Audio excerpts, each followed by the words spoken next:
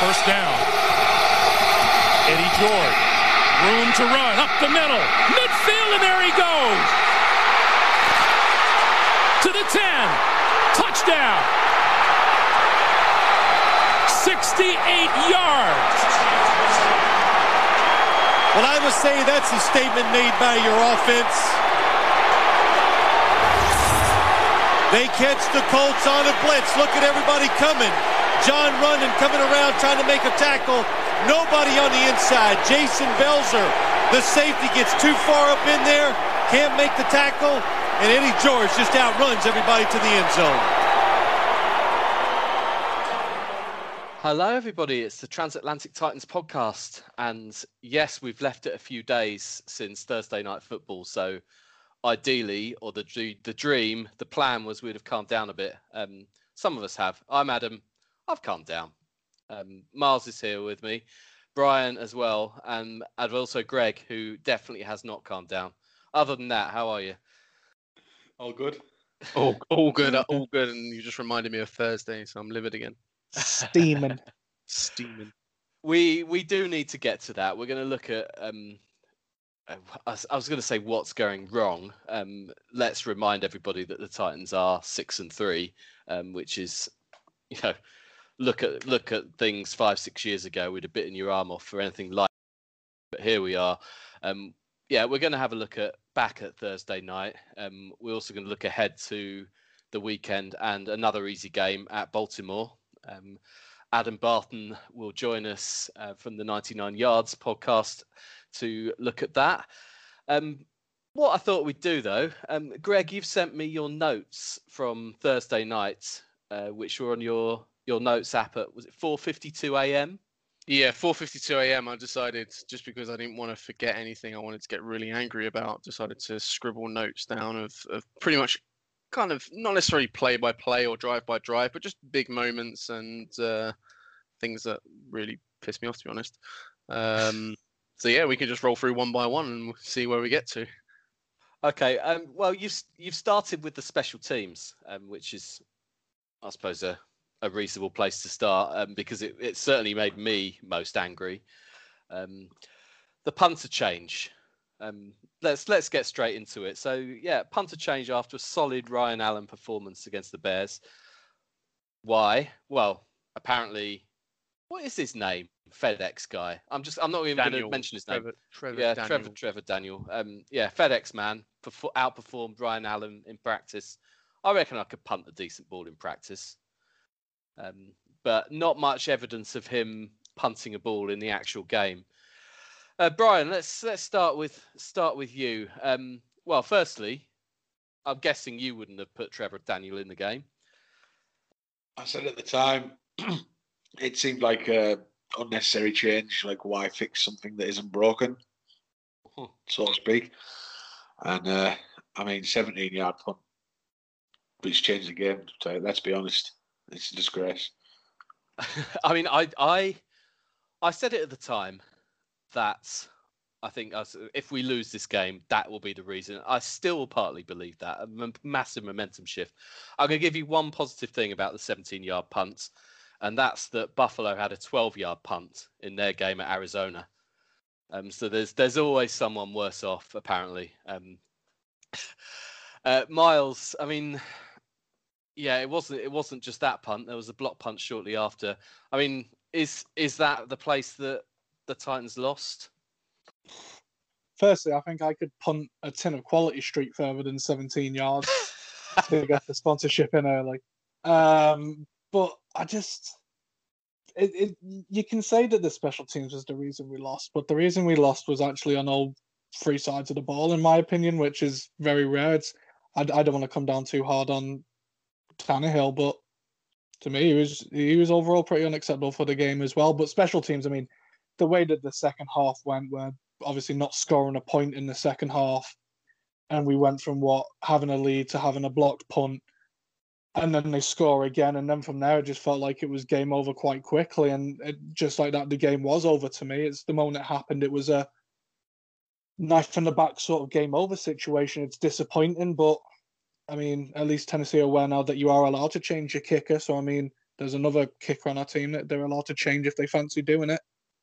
Doesn't just have to be the punter, but that's on a team to decide. But no, pretty unacceptable if you ask me in truth the whole game. But I mean, I'm really trying to find positives from the game, and I've been really struggling. But yeah, special teams was especially disappointing. I mean, Greg, Miles, you just mentioned the kicker. I think we're in agreement that the punter change wasn't the right call. I'm not sure how actually Brett Kern's fitness, what the latest is on that, or what's going to happen this week. But another key position on special teams, Stephen Gostkowski, another mid-range field goal missed on Thursday night. He, as it stands, is still the Tennessee kicker. If it was up to you, would he be? I think we're going back to this conversation from a couple of weeks ago when it's like, I know. No, he wouldn't be. But who are you going to replace him with? But it's costing us now, and you know, I'm not saying it hasn't cost us previously, but he obviously kicked a couple of game winners. He just doesn't ever look confident to me. Like, as every single time he goes out there, no matter what distance it is, he doesn't look confident. There's not a single. I mean, so actually, I mean, I remember even a couple of years ago when anything within 50, I wasn't even watching the field goal. I'd go out and have a quick piss or something just to get ourselves into then into the next drive, because that Suckup's going to knock it through. Whereas now I'm sitting there biting my nails, hoping that he's going to hit it through even from 30 or 40, which is mad for a guy that's been pretty much regulation for most of his career. I found, I think, a percentage someone shared on Twitter, and I can't remember for the life of me what the percentage is, but it's within 50. I think it's just unacceptable.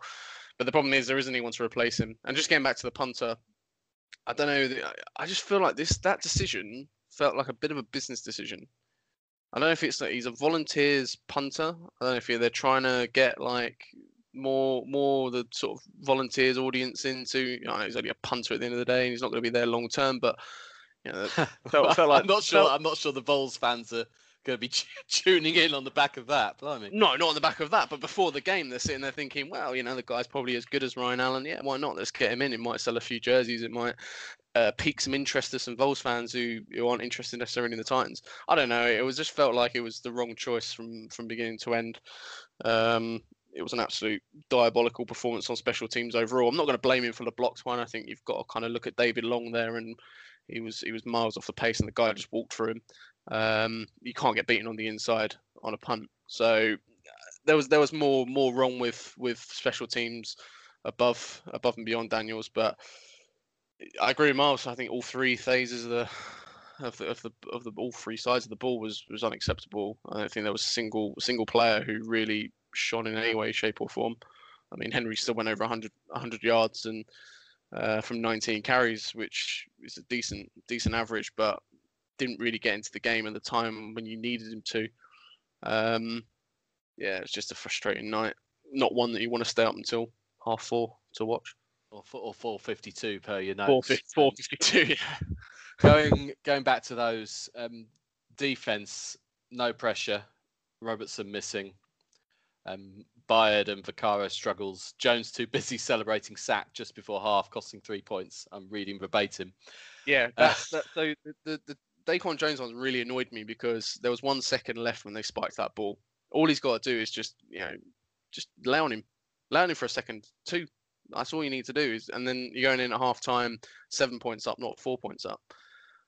Look, that didn't lose us. I can't get mad at that. Game. It didn't lose us the game, but at the end of the day, it is those small margins, and you kind of think, if the second half didn't go as south due to the special teams performance, and the 17-yard punt that we've discussed, that blocked one for a touchdown. I mean, it wouldn't have changed it in the grand scheme of things, but you're going in 7 points up instead of 4 points up. I don't know how much difference it would have made. I think it was 7 and 4. I can't actually remember, to be honest. But yeah, just to me, it kind of felt like it was 3 points that we could have easily had back if we just thought about it a little bit more. He was too busy celebrating, and they were then trying to get the ball snapped, and so they have enough time on the clock. I don't think we even lined up, but Yeah, both sides of the ball, three I sides think of the they ball. spiked the ball at that point. I think it was third down after the sack. They spiked the ball. Never seen a referee move as fast though as that referee there to go and to get that one in position to spike it though. Jesus Christ, the guy sprinted to get it, make sure he got it back. All right, but the defense then, Brian. I mean, Greg mentions no pressure. We had Clowney back. Yeah, I mean, Phil Rivers was getting rid of the ball quickly, but yeah, how do we fix this? Well, I see. I can't get my head around this defensive scheme we're playing at the minute. We seem to be playing standoff, and we're allowing this cushion for all the receivers. And the Rivers is getting the ball out in 2.1 seconds, which is ridiculous. You're never going to get one when the quarterback's releasing the ball that quickly. And it was exactly the same in Pittsburgh. Roethlisberger was notorious for getting the ball out quickly, but even him, he was releasing the ball quicker than usual. And it's because there's always a man open. We're just standing off, and I can't understand it. To me, it looks like we're just trying to eliminate the deep ball. That hurt us. You know, going back to Jonathan Joseph and those earlier games, we were getting beat deep easily. I don't know if this is just to try and combat that, but quarterbacks as good as Roethlisberger and Rivers can see that. You know, they'll just take tiny chunks all day, and that means we then lose the time of possession battle, which puts pressure back on the offense. I saw Mike Herndon point out that we had 17 points in the first half, and I think it was touchdown, field goal, punt, touchdown, or something. There were 4 possessions, three scoring drives.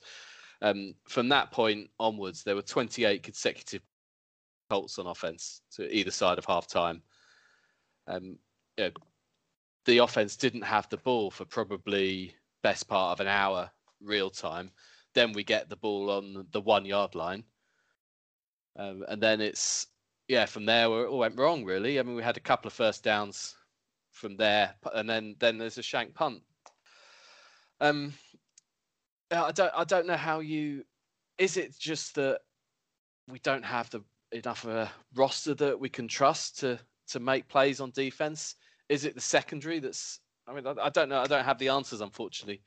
I'm hoping that Miles, maybe you can come up with something. If so, you've got Mike Vrabel's number.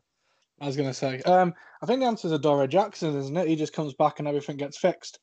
Because I think that's what everyone's. I think that's what everyone's relying on at the moment, because there just seems to be no.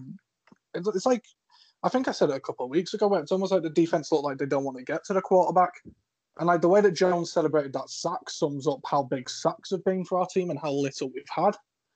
Because if Clowney gets a sack, I'm expecting the team to all grab the ball and run to like the little camera they have in the end zone and celebrate in front of everyone with just how outrageously impressive it'll be. Because defensively, it's just how we can pick up such a big free agent signing in Clowney, who granted hasn't performed, didn't have a preseason, whatever, but just looks so incapable at stopping teams from attacking us. Like, every team, all they need to do when they come up against us is play a quick ball to one of their receivers, who is getting the freedom of 6 or 7 yards of play, which you don't need to be an advanced expert in the NFL to know that if you're getting 7 yards down, you're going to win the game comfortably, because you're going to control the clock, which is what we used to do last year when we could make stops, but now we can't. And I think I agree with what you're saying about they were worried about the deep ball, whereas they need to get a lot more pressure in front of the receivers and basically force a team to make a play on us. It might be that they do think that Vaccaro and Bayard are having an off season, and they think if they're throwing the ball deep, can we rely on someone like Bayard to actually go and get that ball like he did last year and the years before? To me, it's just all round defensively. There just seems to be, and like I said, it's not just Adoree Jackson coming back that's going to solve it, but personally, I don't think it's going to be down to personnel. In terms of players on the pitch, it's going to be the people off the pitch, and we know we've had many conversations about our coordinator, but there's a reason that our defense has gone from pretty decent, young, they've got the chance to be great, to young, awful, and everyone wants to play us all of a sudden, and it's because of the way they're getting coached. Let's not forget that Mike Vrabel's defense at Houston wasn't anything special. I'm not sure where they ranked in the years that he was DC there, but I don't think it was anything special. So I think it's 100% coaching. I think it's 100% scheming. I think it's play calling. I think it's a mixture of things. players don't turn bad overnight. Players like Bayard and Vaccaro, you saw what they could do last year. They've been missing. And I think might have even put that in one of my notes as well. You've come on to the next thing. Yeah, exactly. It is a big concern of mine that those two guys have I'd say regressed.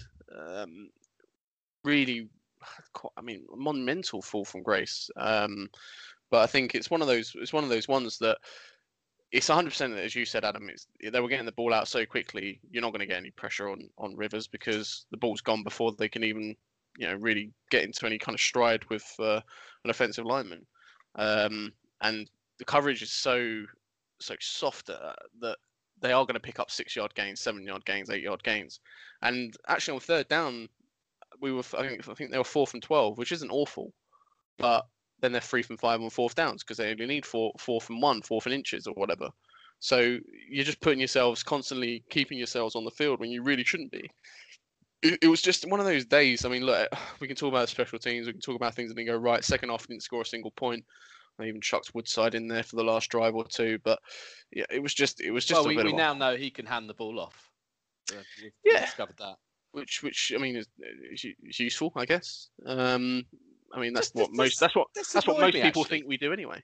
This really bugged me, and it's a inconsequential to the rest of the game. Woodside got chucked in because the game's gone. It was like, oh, let's stick him in. Why not let him throw a couple of passes in a proper game to give him that? I mean, it's a small thing. It's not going to change the result. What's the worst that could happen? They didn't want to get any receivers injured, so I think they're just like, okay, we'll hand the ball off to McNichols and Foreman because if they go down and get injured, Batson, I don't care. Just give him. Yeah. Anyway. Sorry, you restored some anger in me there by reminding me of that. We've gone back to Thursday night again, haven't we? 5 in the morning on Friday morning. All right. Back to your notes. Offense, chasing the game, not enough weapons, drops AJ twice. Brian,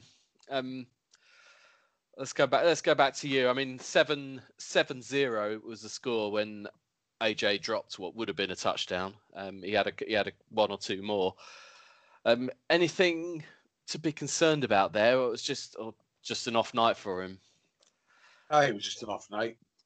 There's one guy I think we can't really criticise this season. It'll be him.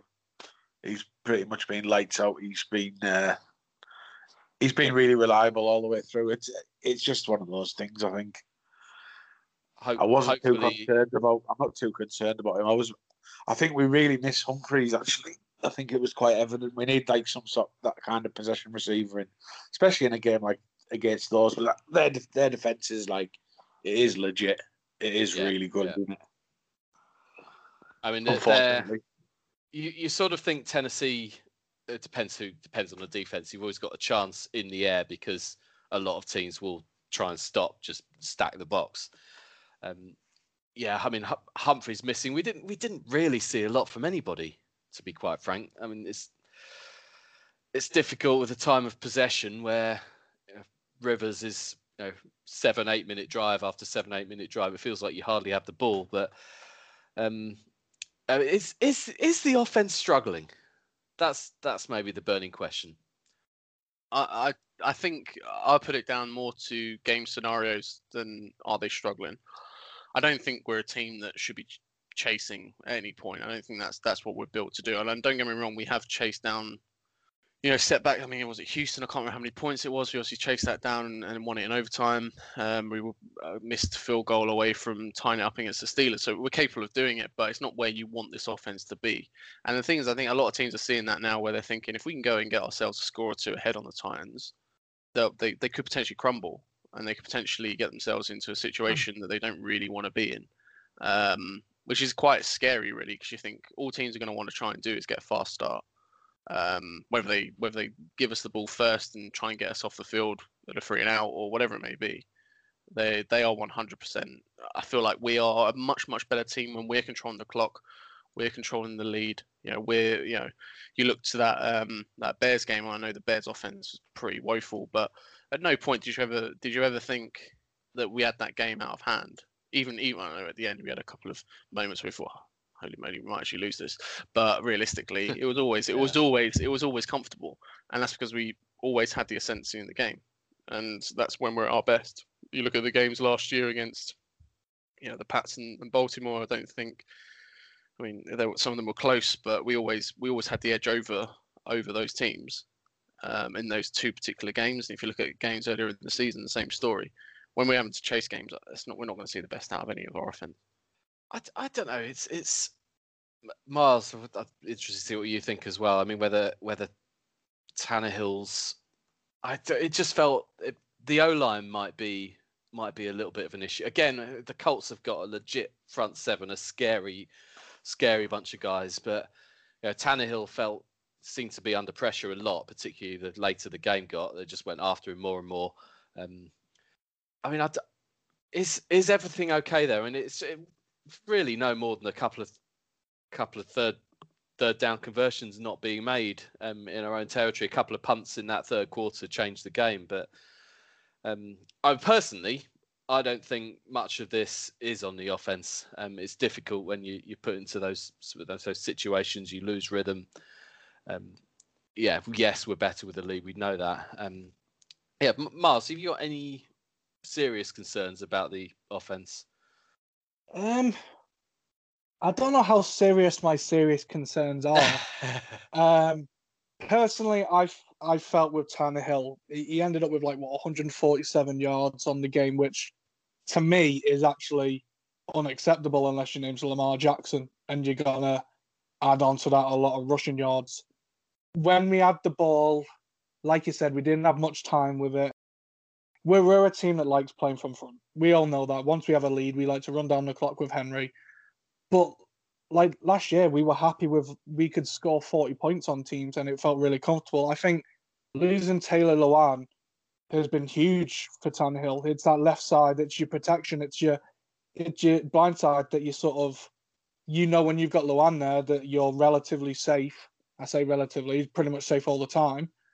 And it makes your players a completely different person. If you're personally on edge, every single play, thinking someone's coming that way for you, you got to be a little bit off. I mean, distribution of the ball was given. It was almost like everyone got one catch in the game. When you look at the stat sheet, other than I think it was Corey Davis who had a good few catches, everyone, and Brown obviously had his drops.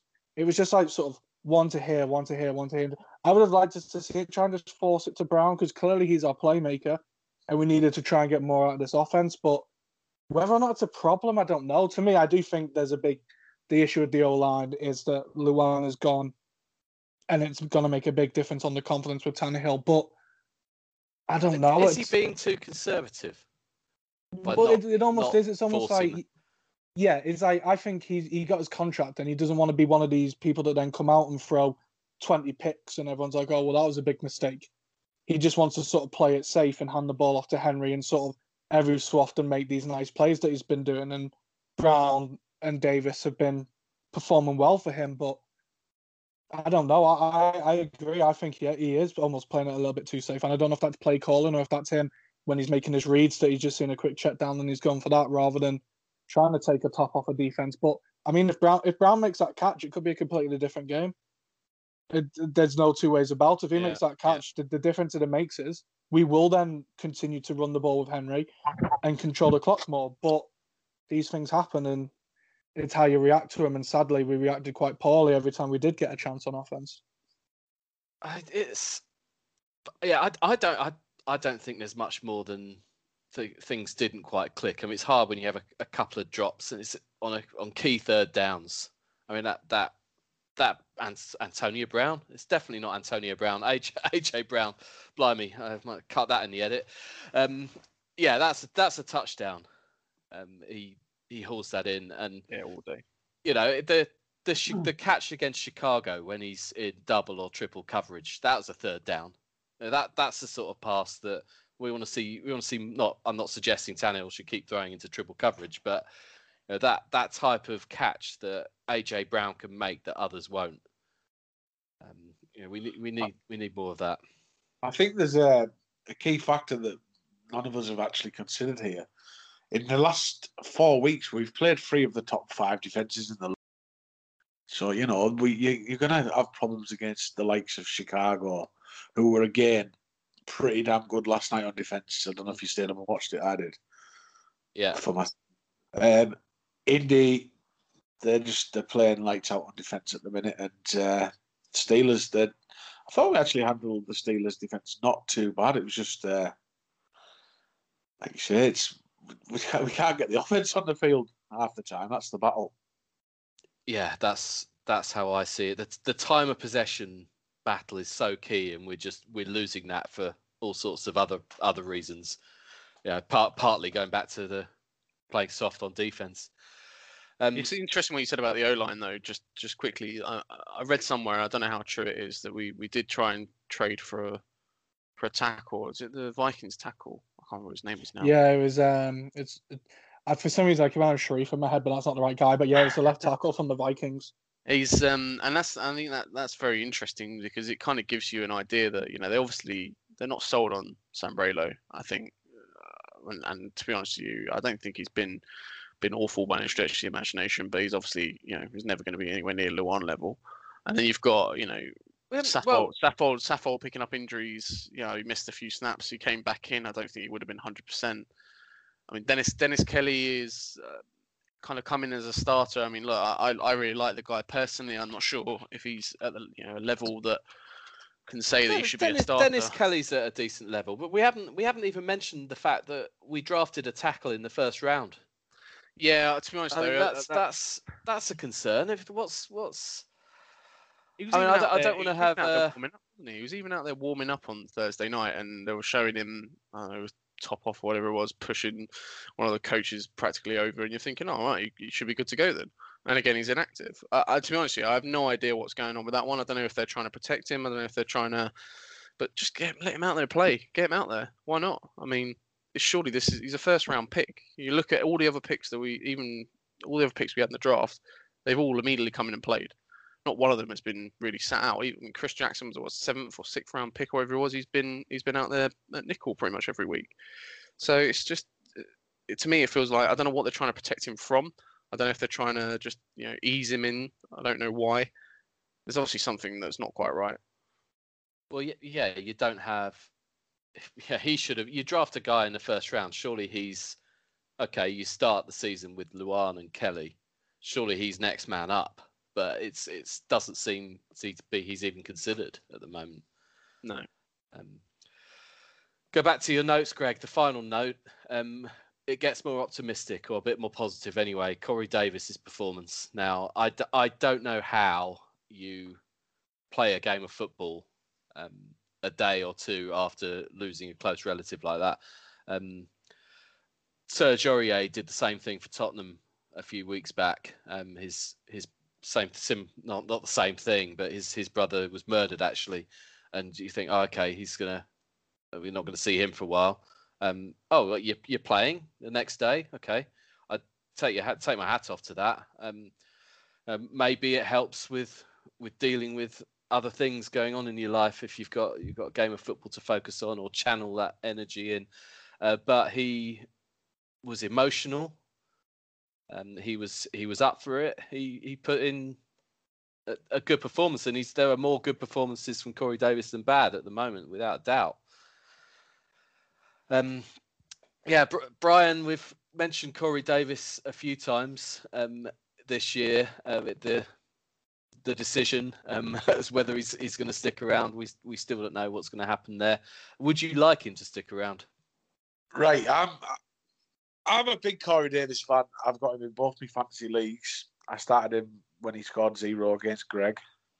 But yeah, I was delighted by that one secretly. My main concern is, what is he going to cost us? Obviously, we didn't pick up the 5th year. If we were to keep him, do we still have to pay top dollar for him? Personally, this is where I think it's so difficult. Like he's the sort of guy that I want to keep around. But I think you're dead right. It's a financial thing, and the nature of the rookie contracts in the NFL means that someone like that, when it comes up for the next deal, it doesn't stack up, particularly in that position. The rookie contracts aren't quite right, maybe, is a reason for this. It's one way of looking at it. But no, I think you're right. And that's sadly what's going to happen. I'd love to keep him. I really would. I really like him. I think he's great. I think he's actually growing into starting to live up to his potential a little bit. Yeah. I think the chemistry with Tannehill's starting to become evident. But we have to pay first round money for him, and I just think that money's better off spent elsewhere. Yeah, it may well come down to that. Okay. Right, let's look ahead to another easy game. The Baltimore Ravens on the road. Well, there are going to be no fans in Maryland. There's one thing that might level the playing field a bit, but the Ravens, I fear, are going to be hungry. They're going to be out for revenge. We're facing another decent defense. Maybe it's not hit the heights that it has, but they're no slouches. We'll be facing Lamar Jackson, who can be elusive. Give me some miles. Give me some optimism. How are we going to beat them? I was so worried that it's become a regular thing of Miles, how are we going to win this game? And normally I have some outlandish... This is why you're here. Well, it's a Jeffrey Simmons safety then, isn't it? But no, to me, the big issue is I would have felt so much more confident about this game if Baltimore had beat New England last week, or the week that just went. But to me now, and the thing is, Lamar looked good, and I don't know if anyone saw the weather conditions, and they were horrific. And Lamar did still look good. And there's been complaints saying that, I think they'll be missing Calais Campbell, I think, still on the Ravens defense. So he's quite a misrun. But then they've got some complete stars on defense, as they do on offense. How do we beat them? We basically have to do what we've done in the playoffs. Derrick Henry has to physically pick up people and throw them across the field, which he's very capable of doing. He's just come off a 100-yard game, and there's every chance. It's almost like the Titans way now. We'll beat the Bengals and we'd lose to the Ravens, we'd all predict. But what will realistically happen is we'll lose to the Bengals and we'll beat the Ravens. That's what will happen. Just because we'll have this year is just so tragically awful. Let's just say that it's going to be the complete opposite of what everyone thinks. The only other way that we win is RG3 plays at quarterback because something happens to Lamar. I'm not sure any of these things are rational reasons to be optimistic. No, there aren't. I apologize. I've got Lamar Jackson as my quarterback in fantasy, so if he has a brilliant game, that's fine as long as we win. Okay, Brian, do you see it differently? I fancy us this time. Yes, there we go. Right, so Harris just ran 118 yards on them, despite getting absolutely levelled and coming off in the fourth quarter. He looked pretty good, to be honest. Oh no, I'm sorry, I might be getting mixed up. That might be the week before he got taken off. Anyway, he's just ran 118 yards on them. They seem to be pretty soft in run defense. Their offense isn't as high scoring as it was. I think there's definitely ways to get at them. I think Lamar is massively overrated. Don't get me wrong, he's good. I don't have him as a top 3 quarterback like people used to talk. I think he's definitely beatable. We just have to execute. There we go. I don't even want to go to Greg now. But all I'll say is this game will either be won or lost on defense. 100%. It's all going to be that. Is like, I don't think offense. I think we can put points on them, and I think we probably will put points on them. It will be 100% won or lost on how we defend, which scares the bejesus out of me, considering what we've seen this year. But look, it's going to be. It could be one of those games. Like, I mean, Miles, I kind of agree to some extent. It's the sort of game that people go out and expect us to lose, and I think games this year, too many of them. There's not many of them that we've been expected to lose. I wouldn't say. Like, a lot of them, people have still kind of fancied us secretly, or even the Steelers game, people were like, "It's gonna be tough," but you still fancy the Titans at home. We're 5-0 at that point, yeah. And I think this is a game that people are probably going to walk into, even though we had the playoff game, which let's face it, we pretty much dismantled them in that game. I still think people are going to go there thinking, well, no one's going there actually technically, but still, people are going to be sitting there thinking, yeah, I don't fancy the Titans. With off the back of lost 2 or 3 of the last 4, whatever it is. But the next 2 games, will make or break the season. I think we've got to beat the Colts in 2 weeks' time. We'll talk more about that next week. But that for the division is massive. I know they've got a tough run in, but I think the next 2, if we can put a foot down and win these next 2, then the division's there for the taking. Yeah. But it's going to be tough. There's a big eye on the Colts this week, who are playing the Packers as well. That's key. I agree that how the defense performs is so important, and I almost feel with Lamar, it's difficult to stop them just from the way they play. We've got to make it. Could come down to turnovers, a bit like the Bills game was, where I felt like the way to beat them was to make big plays, and we did that. And yeah, with turnovers or multiple sacks, something we're going to have. You can't just rely on standing off and trying to just hoping that they don't convert third downs. The way we beat him in the playoffs was make Lamar move sideways. Don't let him run forward. That is literally, if you watch that game back from the playoffs, Lamar, full well that you give him a gap to go on a run, he's going to go and do it. He can make plays with his arm. He showed that in the playoff game as well. I think right towards the end of the first half, which is probably the only decent drive they really had. But you just can't let him out. Like, if he's going to go out of the pocket, make him run sideways. Don't make him go and run 10 yards for an easy first down. Make him pick up 1 or 2 or 3 even. That's fine. But I think it will be massive. The defense is going to be huge, and I think Ingram's back, which I think they have missed him to some extent. I don't think their running game is the strongest, but I think with him in their team, they're definitely better. I don't think they're as good defensively as they even were last year. It's a shame that Earl Thomas won't be there, but that's for different reasons. But yeah, I think it's massively going to come down to whether the defense can get them off the field, which is what we struggled with all year. Okay, let's get a Baltimore perspective on things. I had a chat with another Adam Barton, who will fill us in. Here we go. Joining us on the Transatlantic Titans podcast, we have Adam Barton, who, represents the 99 yards and, more importantly, the Baltimore Ravens. So welcome to the show, Adam. Thank you very much for having me. A pleasure. Thank you for coming on. We're just obviously here to give more of an idea about the Titans' week 11 opponents, the Baltimore Ravens. I can't believe how far this season's already through. Yeah. But yeah, here we are. Well, let's start with, it's an old AFC Central rivalry going back to the 90s and before. You all broke off and joined the AFC North and left us and the Jags behind. Do you how big a rival do you see the Tennessee Titans?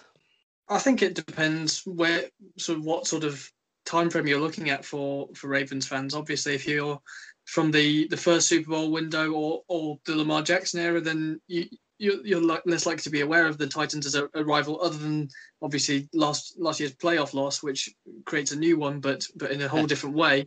Wipe that smile off your face. But obviously, for the Ravens' first 5 seasons, they were in the AFC Central before the Texans arrived, and we went to the format that we have now with 8 divisions. It was 6.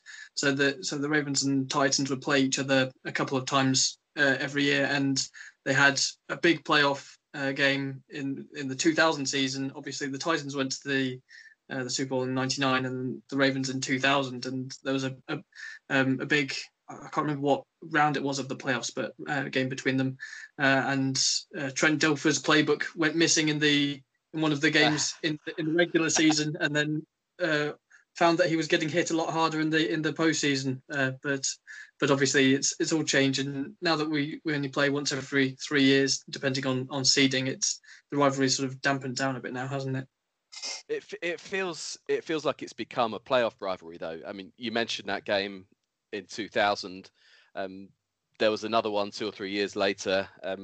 2008 springs to mind, where the Titans went 10-0 and then 13-3, number 1 seed. Who do we come up against in the divisional round? The Ravens, who did us over. And then I guess last year was sort of the flip side of that. The Ravens, looking one of the strongest teams in the league, had that first round bye, obviously, came up against the Titans, who got some revenge a bit unexpectedly. Do you see? I mean, to me, I sort of look at the Ravens and feel that a very similar team to a year ago, probably just as dangerous. Like the Tennessee Titans, though, have gone to 6-3 on the back of a loss last week, but the other losses, Chiefs and the Steelers, you can't really be too upset. Do you see the Ravens as obviously another playoff team, but how far can you go? I was saying this before Sunday night, but obviously was extremely disappointed with the result against the Patriots. But I just haven't been convinced by this team. That they're just not quite the same team. Something's not quite clicking. And I know that they were 2-2 to start the season last season, but they just haven't kicked on. I don't know if it's the loss of Marshall Yanda in the offensive line, who obviously retired. But since then, there's been a lot of injuries, and there's just something not quite right. I think teams are playing Lamar Jackson a lot better. His passing yards aren't down that much. I mean, they're down about 15 plus yards per game, which obviously you'd want back given that he was only averaging about 200 last season. But the running game is also down about 40 yards a game, which is still high because there were historically high levels in 2019. But that it adds up, having 60 yards less a game to only have about 350 yards. And they've proven in each of their losses that they just can't play from behind. They have to get out front first and control the game from there. They can't come back, which from historically a Ravens perspective of being sort of an underdog led team, they'll sort of just fight through any adversity. So it is a bit odd. And I think this is the next challenge of they need to win a big game, as was proven with the Titans playoff game last year, that they just came unstuck, which happens. It was a great season. They were punched in the mouth. It happens. While it was a shock and frustrating, it's just one of those things. But since then, they haven't won the big game. They've controlled all the games, all 6 games they've won. The Chiefs, they were abysmal and fell away. The Steelers game they should have won and found a way to lose, which is probably the best big game that they've had this season. That just one of those that you need to have it on your resume, and the Titans is now the next one. I mean, last week, you'd know more than me. I feel it's a bit harsh to judge looking at how bad the weather was in Foxborough. So you would maybe give them a pass. I don't think you're going to be struggling for motivation playing the Titans this week. No. After that, though, looking at your schedule, it's the Steelers again, and again a revenge game potentially for you. After that, there's some quite soft opponents, I would say. So I can see a strong end to the season. I mean, if you could put your finger on or have a prediction as to how far the Ravens are going to go, where do you see it?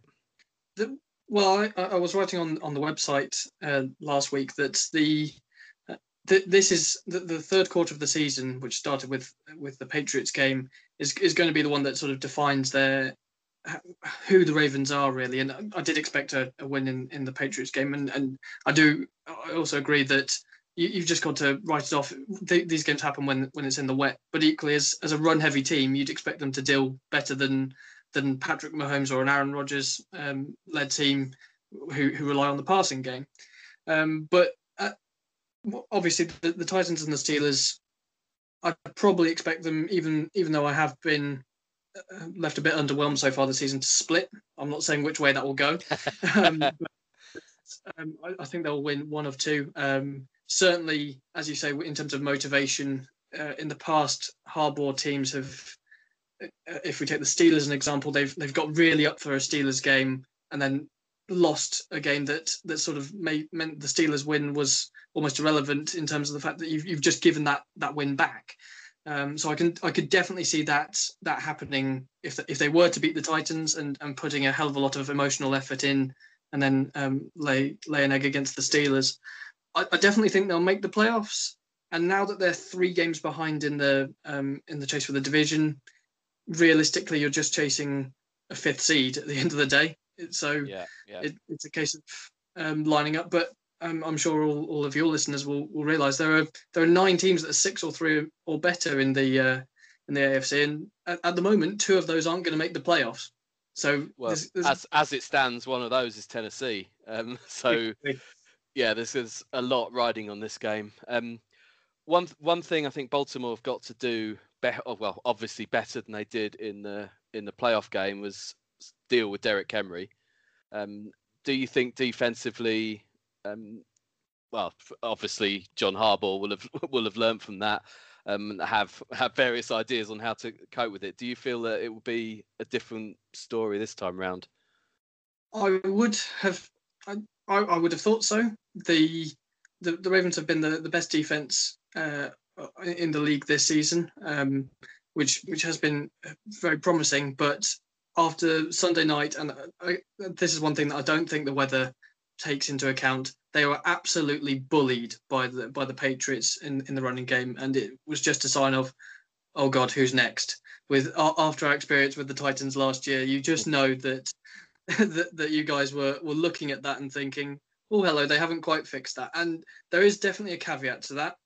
They were missing Calais Campbell, Derek Wolfe, and Brandon Williams, amongst other injuries that I think have also really hurt the Ravens this season. Campbell, it sounds like he should be back, and I think that is absolutely critical for the Ravens to have any sort of success and any chance of slowing Henry down. But Brandon Williams won't be back, so it's. I think they will be better. As much as anything, they'll know what's coming, but it depends on how whether Campbell plays and how healthy he is. We all know players that play at 75%, and you kind of wish, well, okay, maybe their backup would have been the better option, even if they're not the big name. But that I think is the key in terms of responding to last season. Okay, and the other side of the ball, I'd be staggered if you don't put as many points up as before. I think the Tennessee defense has, well, we all know it's regressed versus this time last year. Both on the ground and in the air. How happy or how confident are you about putting points up? Yeah, pretty confident. But the Ravens aren't. They take their time with drives. As I said, they're only averaging about 180 yards through the air a game. And admittedly, they haven't played defenses that have been quite as questionable as the Titans have so far this season. I want to be very careful about how I say that in terms of tempting fate. But that's fair though. Yeah, the receiving options are great. Obviously, Hayden Hurst we traded away, and I completely understand that. He was the third option, and they got a second round back for an old first rounder. But Willie Snead. And Miles Boykin and Marquise Brown obviously are big names, but James Prochet and Devin Duvernay have also been performing well. The thing to consider though is that obviously I mentioned Marshall Yanda retired, but Ronnie Stanley's gone down with a season-ending injury. Tare Phillips is down injured as well, and the centre Matt Skura didn't have a great game on Sunday either. Nick Boyle has been lost for injury as well, so we'll have to wait and see how the Ravens do at tight end, because they're now down from the 3 tight end setups that they like to just the one option. Looking at their depth chart at the moment, they need to sign someone. So I'll be interested to see who that is later in the week. I mean, even with barely an offensive line at all, Lamar Jackson isn't the sort of guy who just stands in the pocket and takes it. So you've got that in your favour. If I was going to force you to, I mean, you said you see a split between the Titans and Steelers, a win and a loss. But if I'm going to make you predict a scoreline for this Sunday, I'm going to do it.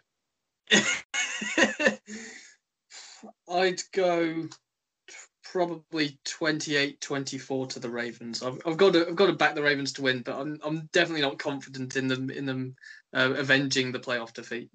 Okay, so from everything you've said, that means you're predicting a loss to the Steelers the following week. I was hoping you'd go the other way, but okay, there we are.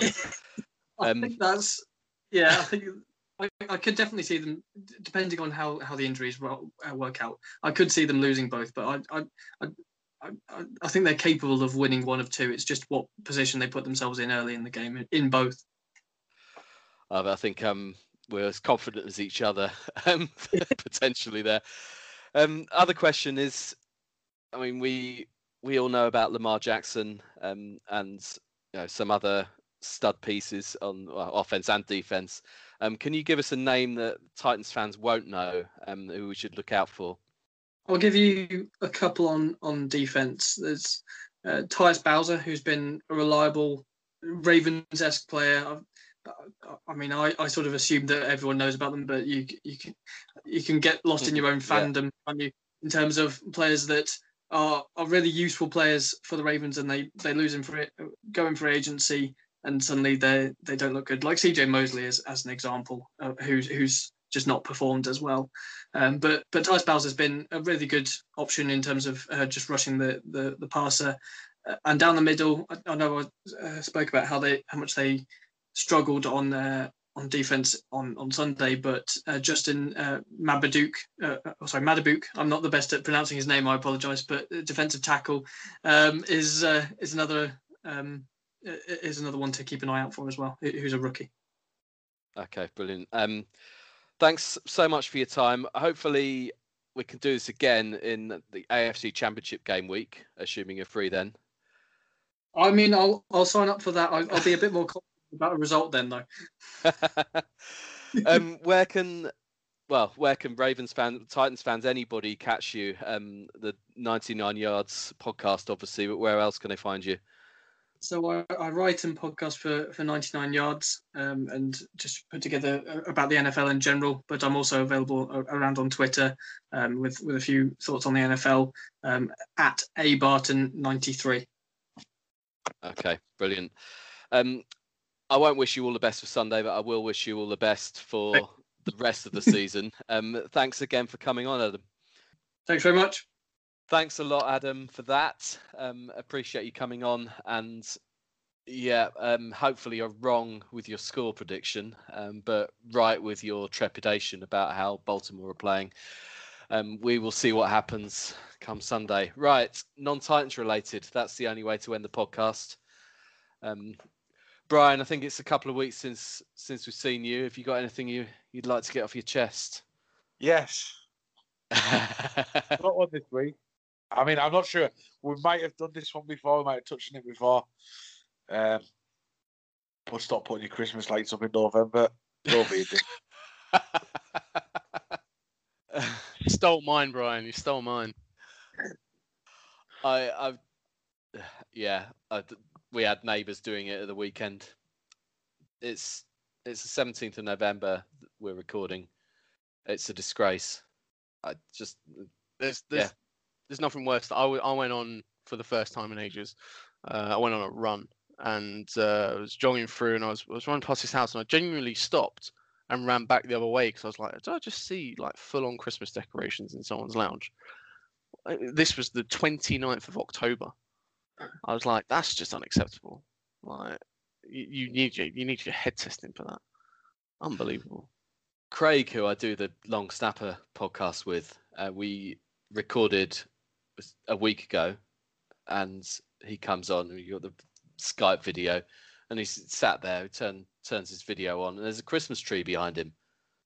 Yeah, that would have been like the 9th, 10th of November. So he tried to defend it as well. It's indefensible. Disgraceful. Couldn't agree with you more, Brian. Keep Christmas to a small period, and it would be just more enjoyable. Less is more, and all that. If it's December, I think it's fine. But if it's any other month, just don't even talk about it. That's why I get annoyed when you see Christmas adverts coming out. It's like it's not November. It's like madness. Miles, what have you got? So in true fashion, mine's food related, as always. So I'd like to complain about supermarket version of garlic bread. Here we go. So my big concern is, well, I say concern, my rage in a molten lava rage is when I order garlic bread. Well, in any situation, I guess I'm picking on supermarkets here too easily, but I guess there's other people that are at fault too. But when I order a garlic bread, I want to be tasting garlic for like the rest of the day. I love proper garlicky garlic bread. And whenever I get it from the supermarket, it's like bread with essence of garlic, where it's like they may as well have just served me like a loaf, and then like coloured it green a little bit, put a bit of oil on there, and gone, there you go, garlic bread. It's unacceptable that I'm buying a garlic bread and it not be garlicky. That's all I have really. It was just, I'm a simple man who wants simple things in life, and all I want is to be able to buy a garlic bread from a store or a restaurant and enjoy the taste of garlic. That's all I want. I'm not asking for much. And yet it feels like I'm asking for the world with some places because it's just unacceptable, the level of garliciness on offer. I'd like to say, well, maybe you need to shop at Waitrose instead of Lidl, but I'm not sure that's even going to do it. No supermarket's safe. Even if I have to pay, if I have to pay 40 quid in Waitrose or £1 in Tesco, it'll be the exact same situation. Whoever's making them just doesn't know how to make them garlicly enough. More garlic for the people. Well, I 100% agree with Brian. I 100% agree with that. Greg, am I going to agree with you? I haven't really got a lot this week, but yeah, mine. The only thing is that's back on in my household that my half absolutely loves is I'm a Celebrity, which apart from about 20 seconds every half an hour, I literally just cannot stand it. It does my head in. But I actually had it was one thing that made me laugh the other day or yesterday when it was on was Holly Arnold, who basically introduced herself as Holly Arnold MBE, which I was like, that's just another level of like obnoxiousness. And I just like, no matter you give me anything like that, I'm not going to sit there and be like, yeah, nice to meet you. I'm Greg OBE. It's not going to happen. But yeah, this is not a lot for me to moan about this week, so I decided to moan about a Paralympian who got an MBE and just keeps saying it after her name. Time you got an OBE, and if and when you do, Robbed. We'll call you Greg Kett OBE on this podcast. Please do. Yeah, I demand it. Yeah, no, it's just I don't know. It just made me laugh because it was just one of those things. You're like, really, like that how you introduce yourself to like normally to people? Because if you introduce yourself to me as, oh yeah, hi, I'm Holly Arnold, MBE, I'd be like, who the hell do you think you are? Jeez. But yeah, no, OBE for this podcast will be probably something that I'll be waiting a long time for. Oh, you never know. That makes me think of Paul Collingwood and Shane Warne. The 2005 Ashes team all got MBEs. Yeah, which I was all in favour of, but included Paul Collingwood, who played one test and scored 17 runs, and Shane Warne forevermore just called Paul Collingwood MBE every time he saw or mentioned him. See, that's funny though. That's in jest. This is like genuine. You can just imagine her. Any person she meets just pops around and says, "Yeah, hi, I'm Holly Arnold MBE." I was just like, nah, not having that. Yeah, I'm sure you've done great things in your career. You have done great things in your career, but Jesus Christ, madness. It's a typical thing of half celebrities, half people famous for like other reality TV shows. Like if you're famous for being in I'm a Celebrity, Get Me Out of Here, then you probably shouldn't have been in it in the first place. There's someone off Strictly in there this time, isn't there? That's I couldn't even name half of them, to be honest. They popped up on the screen. I was like, I haven't got a clue who they are. Which I would love to see anyone who's actually American watch an episode of it, and if they can name a single one of them. I don't even think they'd name Mo Farah. So, but yeah, it's not my favorite. Wait, Mo Farah's on it. Yeah. He only eats corn. What's he gonna do in I'm a Celeb? He was He was eating eel last night, and I don't think. Oh, I guess it's protein, though, isn't it? Yeah, well, I don't think it was a corn eel. Yeah. Well, the truth's coming out. He's only pretending to eat Quorn because he's the face of Quorn, and he gets paid to say he only eats Quorn. Yeah, his true colours of eating eel and no doubt rice and beans. But the funny thing is, this year it's in Wales, and it's like they've still got basically trying to still make it Australian by sticking loads of bugs. So you wouldn't even get in Wales. Let's just bring in slappers from Swansea to come in and flirt with them. That's much worse than anything you're gonna find in the jungle. Oh, to be honest, it'd be way more entertaining though, wouldn't it? Also, it'd be hilarious to watch. You just sit there like the press would have a field day.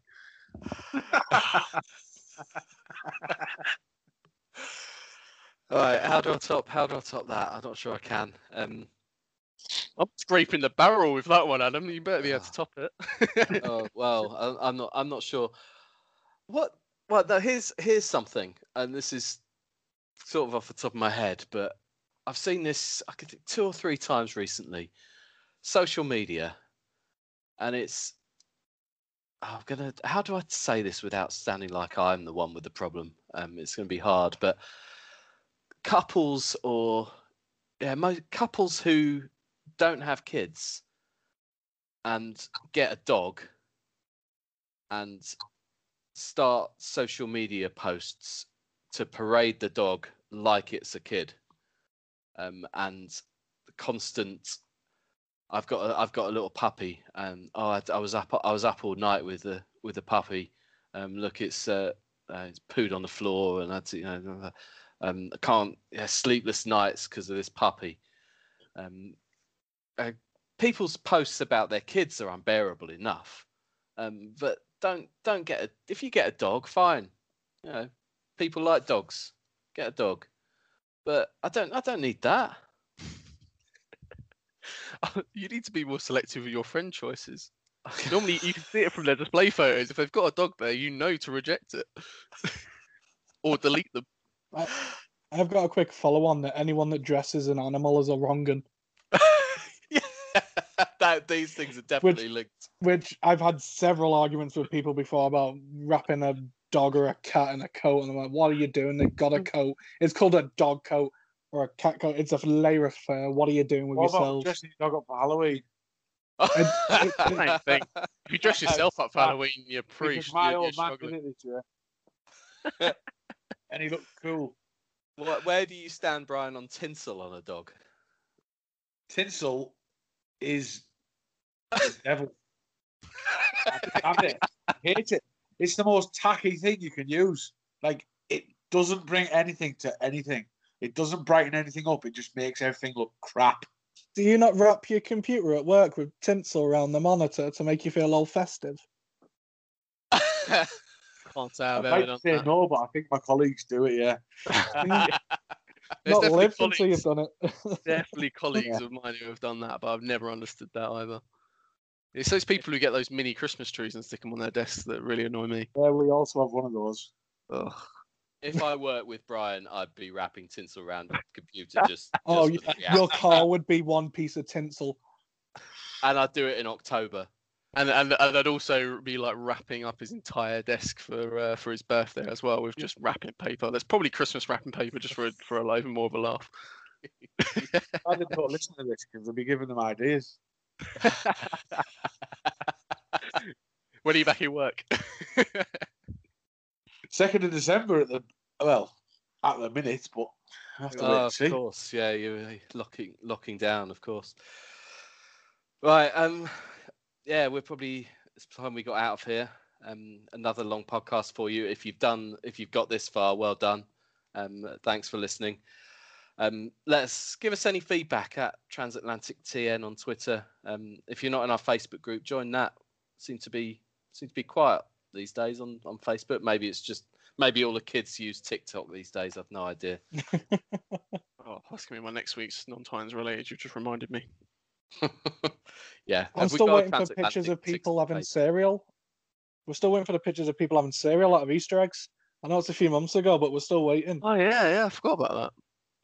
Yeah, I don't think we're getting any of those, but you never know. So I'm aware it's just me now. Right, we'll do this again next week and celebrate being 7-3, all being well. That sounded confident, didn't it? Will, in the meantime, tighten up. Tighten up.